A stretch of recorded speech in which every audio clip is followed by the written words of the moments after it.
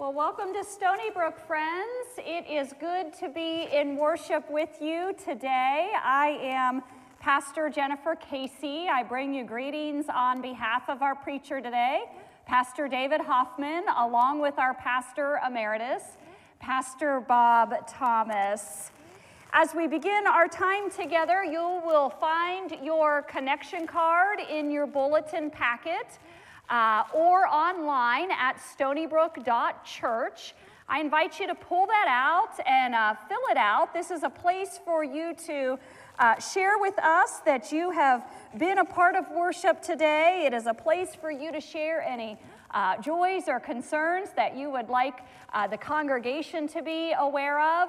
And it is also a place where you can register your interest in any upcoming events or classes. You'll find that information on the back of the card. It is exciting because it is almost time for our children's choir to begin. Our adults have already been singing for a couple of weeks, and now it's time to invite the children back to be a part of worship in that way. And so if you have or know of a kindergartner through 5th grade who loves to sing, they are invited to start coming to the rehearsals that will begin on Wednesday, October 6th, led by our very own Miss Christina. So we are excited for that. Our kiddos will be singing in worship service one time per month in the 9:30 service. Also, for the children of Stony Brook and the children of our community, Stony Brook is going to be having a pumpkin trail on Saturday, October 16th. This community event is going to feature a Halloween creature show and also some trick-or-treating along the trail that will all be held outside on our beautiful property. Miss Kristen, our Director of Children's Ministries, is looking for volunteers to help with this event. So if you are feeling called to bless our community in this way by helping out with this event, you are invited to either see Miss Kristen for details or go to stonybrook.church/kids to sign up and for more information. Also, our production ministry continues to grow as we have added live streaming, as we are back here in person together. Our production ministry has lots of needs for servants to help out. We are looking for people to help with sound, with graphics, with doing the camera in the back, and other things as well. And one way that you can be a part of that is by volunteering for this ministry. I've been told you don't need any experience whatsoever. Just a spirit of being willing to be trained. And so Garrett Keener and Josh Howie are here and lead in those areas and are here to train you all. You are invited, if you're interested, to open up your camera, if you brought your smartphone with you, to open up your camera and point it at that QR code that you will see on the screen. It will then invite you into a website, so just click on that and it takes you right to the page that would have more information and to indicate your interest. You will find all of the information I just shared with you and so much more about the mission and ministries of Stony Brook Church in your bulletin packet or through our website at stonybrook.church. At this time, I invite you to quiet your hearts and your minds as our prelude prepares us for worship.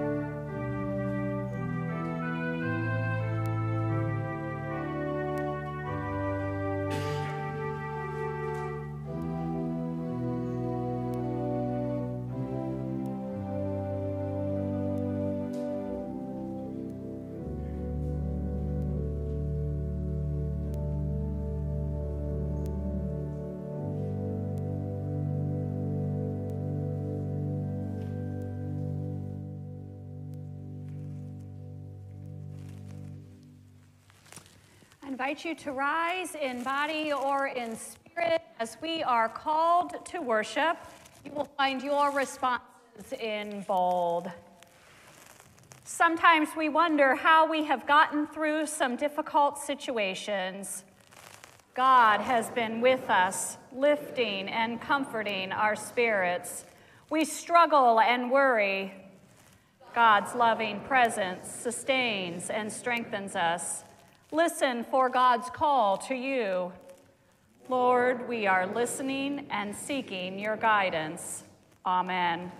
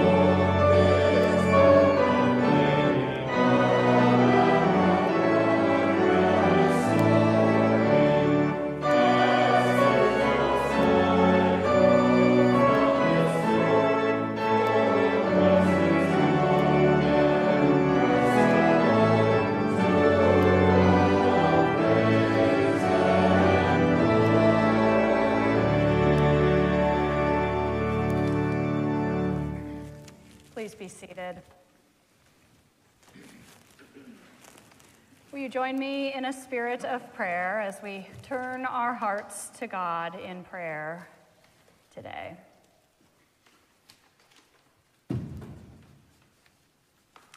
How is it that you turn death into life?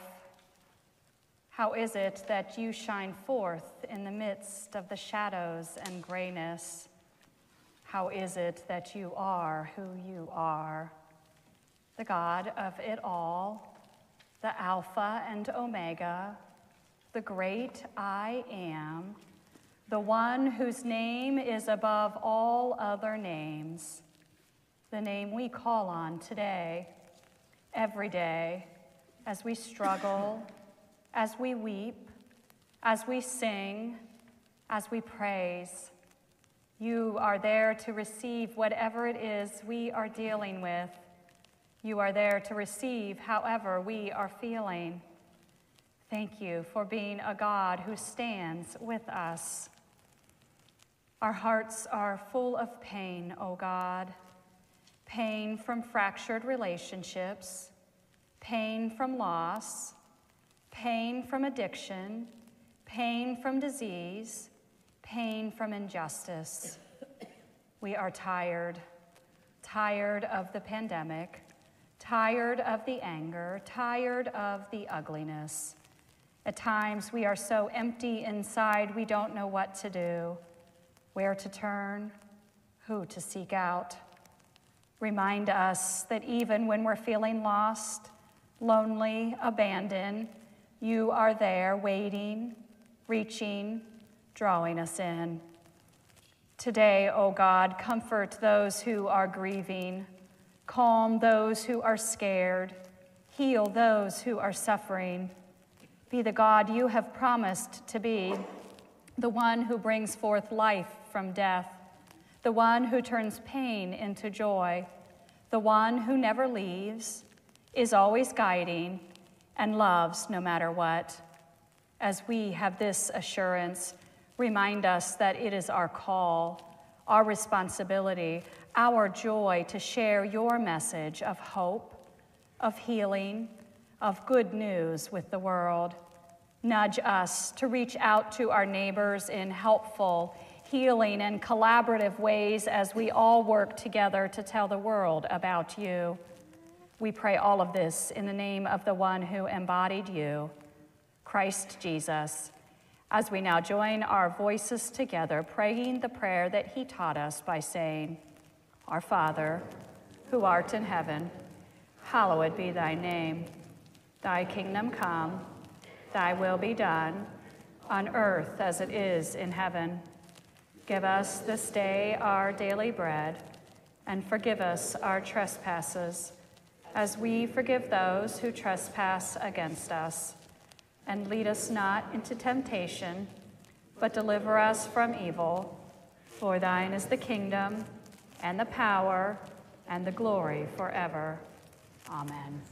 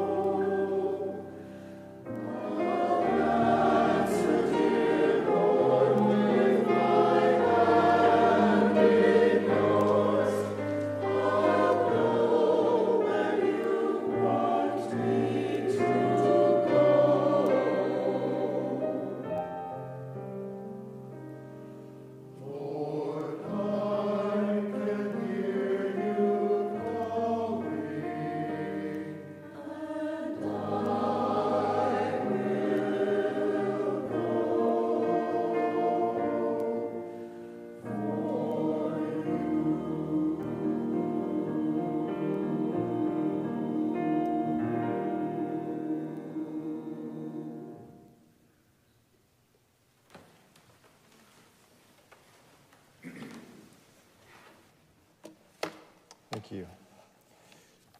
Today's gospel lesson comes to us from the 9th chapter of the Gospel of Mark, verses 38 to 50. I invite us to hear these words. John said to him, "Teacher, we saw someone casting out demons in your name, and we tried to stop him because he was not following us." But Jesus said, "Do not stop him, for no one who does a deed of power in my name will be able soon afterwards to speak evil of me. Whoever is not against us is for us. For truly I tell you, whoever gives you a cup of cold water to drink because you bear the name of Christ will by no means lose the reward. If any of you put a stumbling block before one of these little ones who believe in me, it would be better for you if a great millstone were hung around your neck and you were thrown into the sea. If your hand causes you to stumble, cut it off. It is better for you to enter life maimed than to have two hands and to go to hell, to the unquenchable fire. And if your foot causes you to stumble, cut it off. It is better for you to enter life lame than to have 2 feet and to be thrown into hell. And if your eye causes you to stumble, tear it out. It is better for you to enter the kingdom of God with one eye than to have 2 eyes and be thrown into hell, where their worm never dies and the fire is never quenched. For everyone will be salted with fire. Salt is good, but if salt has lost its saltiness, how can you season it? Have salt in yourselves and be at peace with one another." Friends, this is the word of God for all God's children. Thanks be to God. Pastor Jennifer is just so happy she doesn't have to preach on this text this morning. So I invite us now to hear this response to the word. Kevin?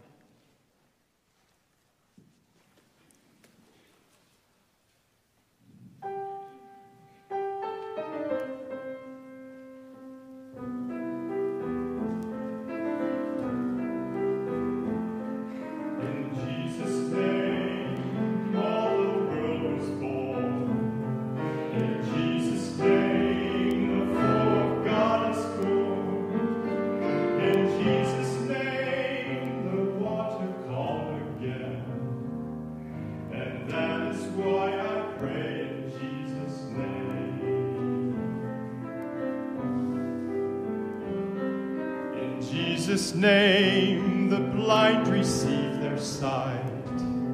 In Jesus' name, Satan's put to flight. In Jesus' name, the saints of God are slain. And that is why I pray in Jesus' name.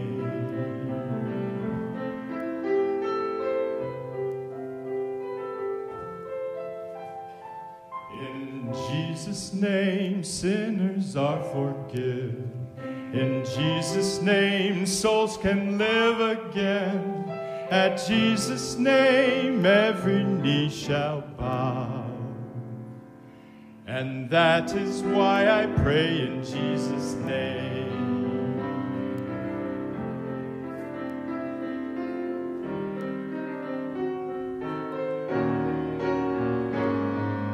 In Jesus' name, I have found new life. In Jesus' name, there's no fear or strife. In Jesus' name, living comes alive. And that is why I pray in Jesus'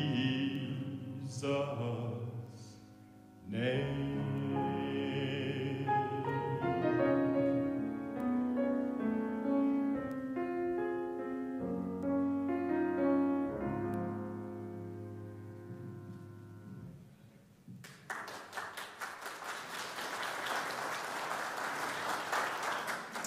Thank you, Kevin and Christina.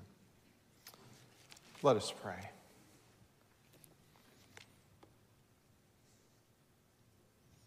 Thou who art over us, thou who art one of us, thou who simply art, give each of us a pure heart that we may see thee, a humble heart that we may hear thee, a heart of love that we may serve thee, and most of all, a heart of faith that we may always abide in thee. This is our hope. This is our prayer this morning. Amen. A father and son went fishing one day, and after a couple hours in the boat, the boy suddenly became curious about the world around him. And he asked his father, "How does this boat float?" Well, the father thought for a moment and then replied, "Don't rightly know, son." The boy returned to his contemplating, then turned to his father. "How do fish breathe underwater?" And once again, the father replied, "Don't rightly know, son." A little later, the boy asked his father, "Why is the sky blue?" And again, the father replied, "Don't rightly know, son." Worried he was going to annoy his father, he says, "Dad, do you mind me asking all of these questions?" "Of course not, son. If you don't ask questions, you'll never learn anything." This morning, we find out that the disciples are still learning from their teacher, from their rabbi, Jesus. And in contrast to the Son and the Father, Jesus was giving them answers, but they still were not getting it. We find more answers in this morning's text. In fact, it's difficult to even get past the first sentence, that first text, without taking a pause. I believe that there is enough here for a whole series of sermons in this first sentence. At the outset, we find these words from the disciple named John directed toward Jesus. He says, "Teacher, we saw someone casting out demons in your name, and we tried to stop him." We tried to stop him because he was not following us. We saw him, and we tried to stop him. Now, it might at first seem like a harmless observation. Still, given Jesus' response to John and to the rest of the disciples, there must be many implications as it relates to the mission and scope of Jesus' ministry. Surprisingly, we find that the 12 disciples were still trying to be in control and still trying to dominate the situation. They were still trying to understand their own identity as followers of Jesus. And just before today's text, the disciples were arguing about which one of them was the greatest, which one of them was going to be in control after Jesus was gone. And we quickly discover that the questions about status and privilege have not been fully answered in their minds, and it has yet to be settled. And now it's just not a few of them, it's the entire group that's adopted this need for exclusivity and being set apart. You see, grammatically, there has been a shift in pronouns about which one of them is the greatest, to now we and us. We saw someone casting out demons in your name, and we tried to stop him because he was not following us. John told Jesus that someone was not following their rules.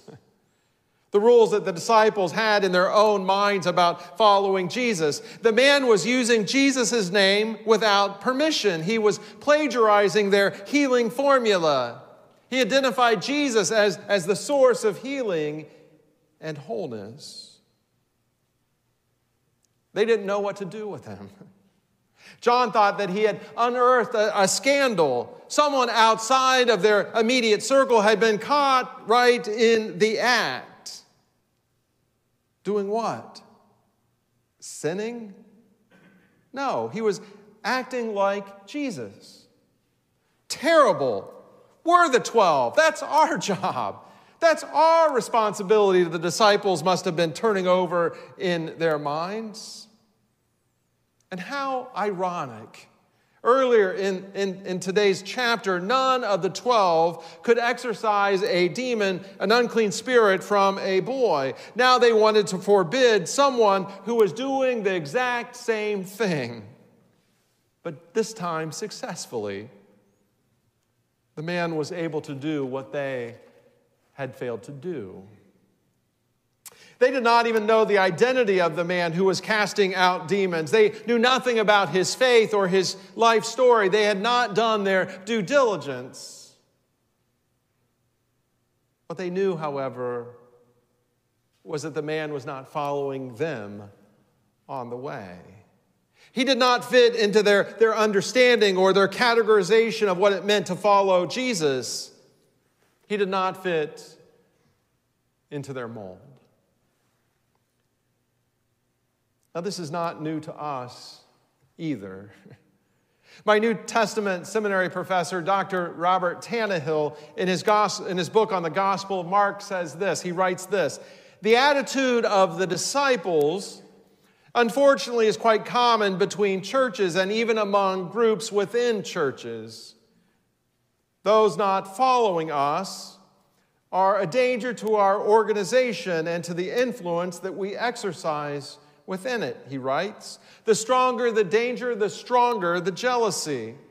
And he writes, this jealousy can even put on a theological mask. We begin to give theological reasons why our group is right and the other group is wrong. He writes, this may simply be a way of trying to control the loyalties of our supporters. So the most serious split within the Protestant church today is between liberals and conservative evangelicals. And there are real important differences here, which are not simply caused by jealous rivalry. But jealous rivalry aggravates these differences and makes them difficult to deal with. The problem is also intensified, he writes, by the inclination of some Christians to define Christian truth in a way that excludes others. Theology is important, but a person's faith may be true even when the theology is false.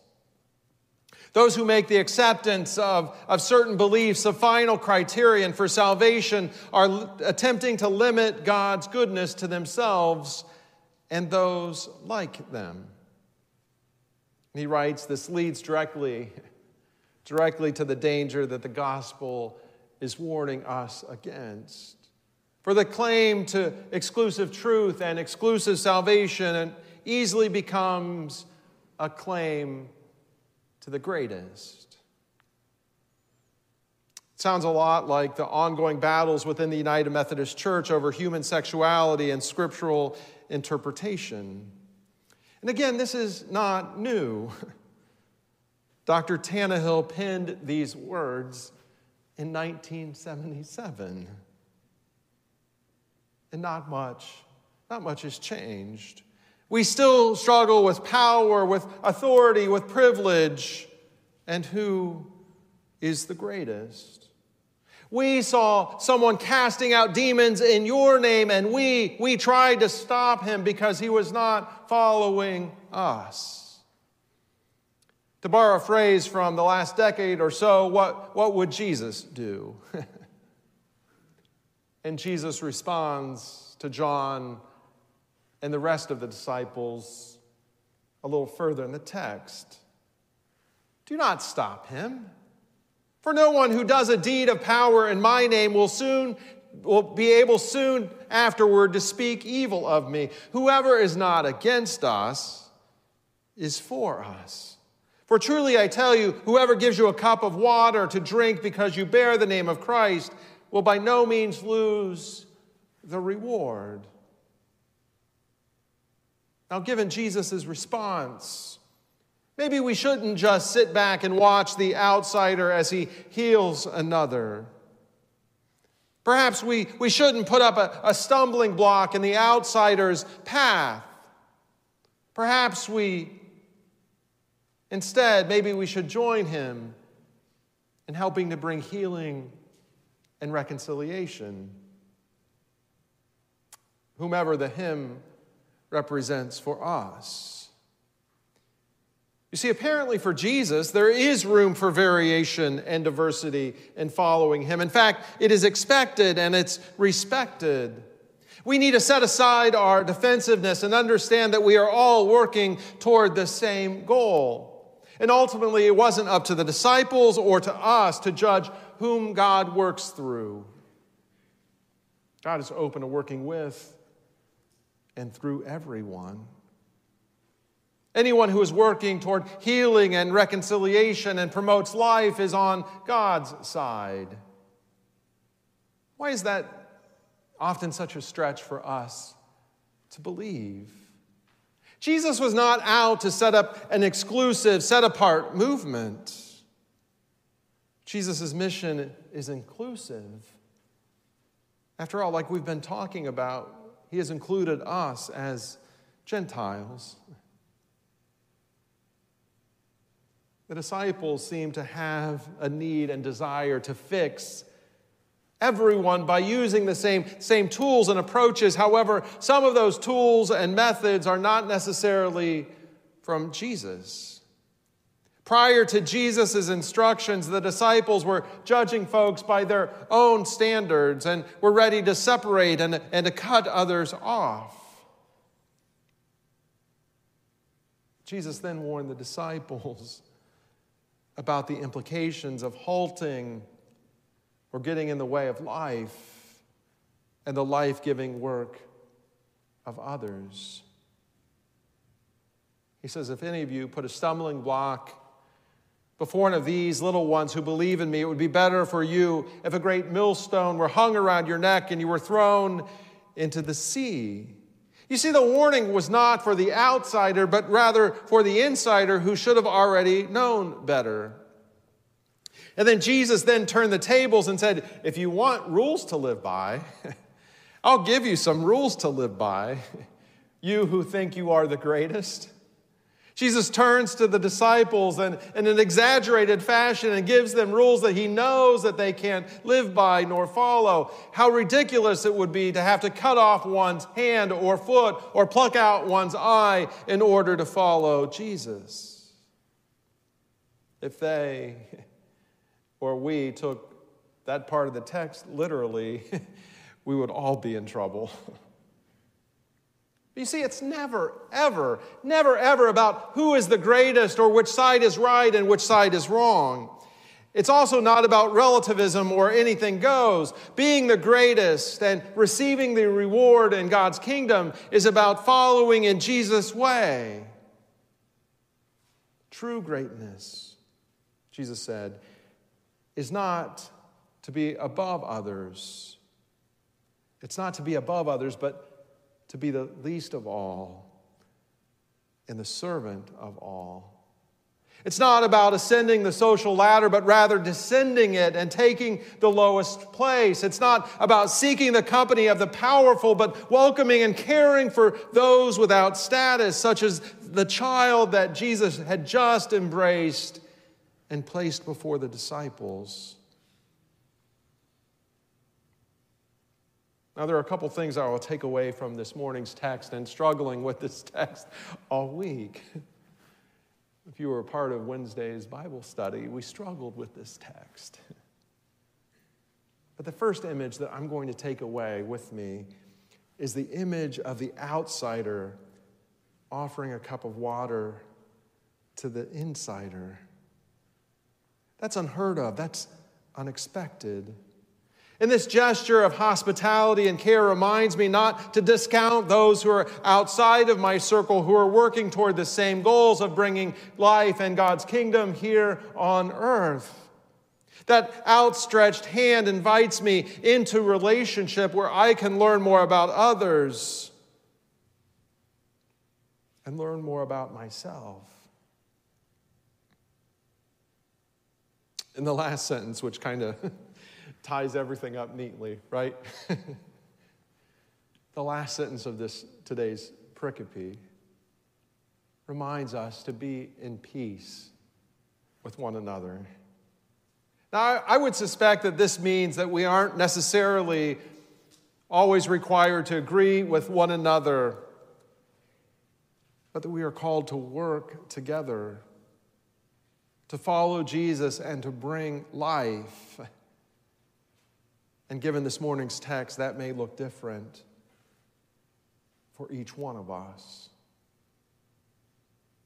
Dick Murray, a pioneer of adult education within the United Methodist Church, created principles for Bible study, which were a part of the disciple Bible study movement in which many of us probably have participated. And there are several principles that he lays out that are relevant for this morning's text. Number 2, he writes, no Christian has a monopoly on understanding either God's word or the words of Scripture. This includes biblical scholars and the most unlearned Christian. All of us must listen to one another as we seek to understand the richness of God's gifts. Number 3, we must assume that everyone has Christian integrity and not accuse one another of being unchristian, no matter how unusual are the opinions. 4, we must assume that we will arrive at different understandings of portions of Scripture, and that will not disturb God as much as it will some of us. 6, while we accept our differences, we do not feel that those differences are unimportant or that they should be ignored or treated as if they did not matter. And 7, different biblical understandings can remain among us, but we still can be warm Christian friends. In fact, as we grow to better understand our differences, we can grow in our appreciation of one another. Friends, may it be so. May it be so. Amen.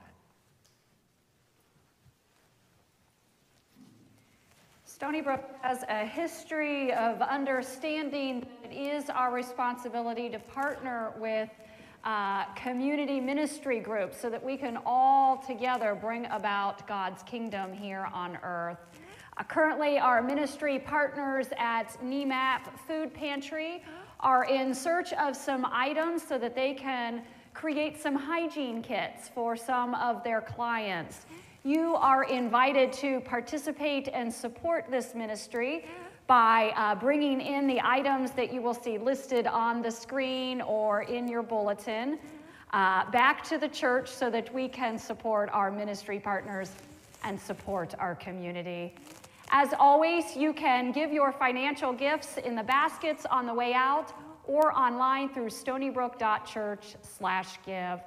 At this time, I invite you to rise as we sing our doxology and bless our offering to God.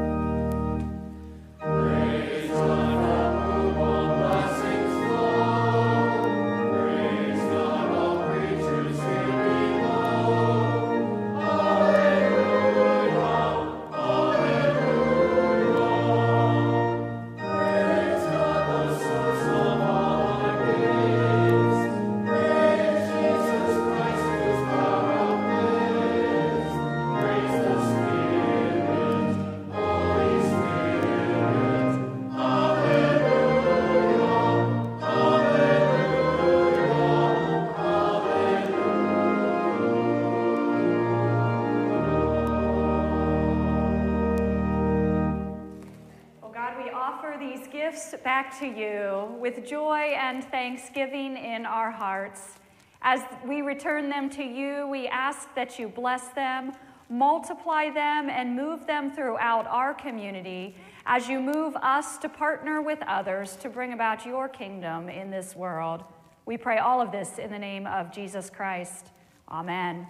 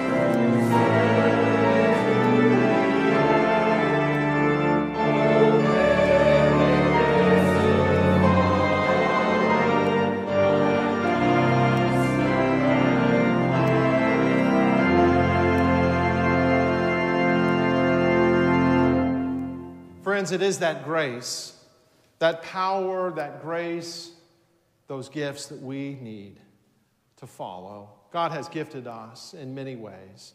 Let us be that word of peace in the lives of others this day. We have promised. Let us go out and serve. Amen.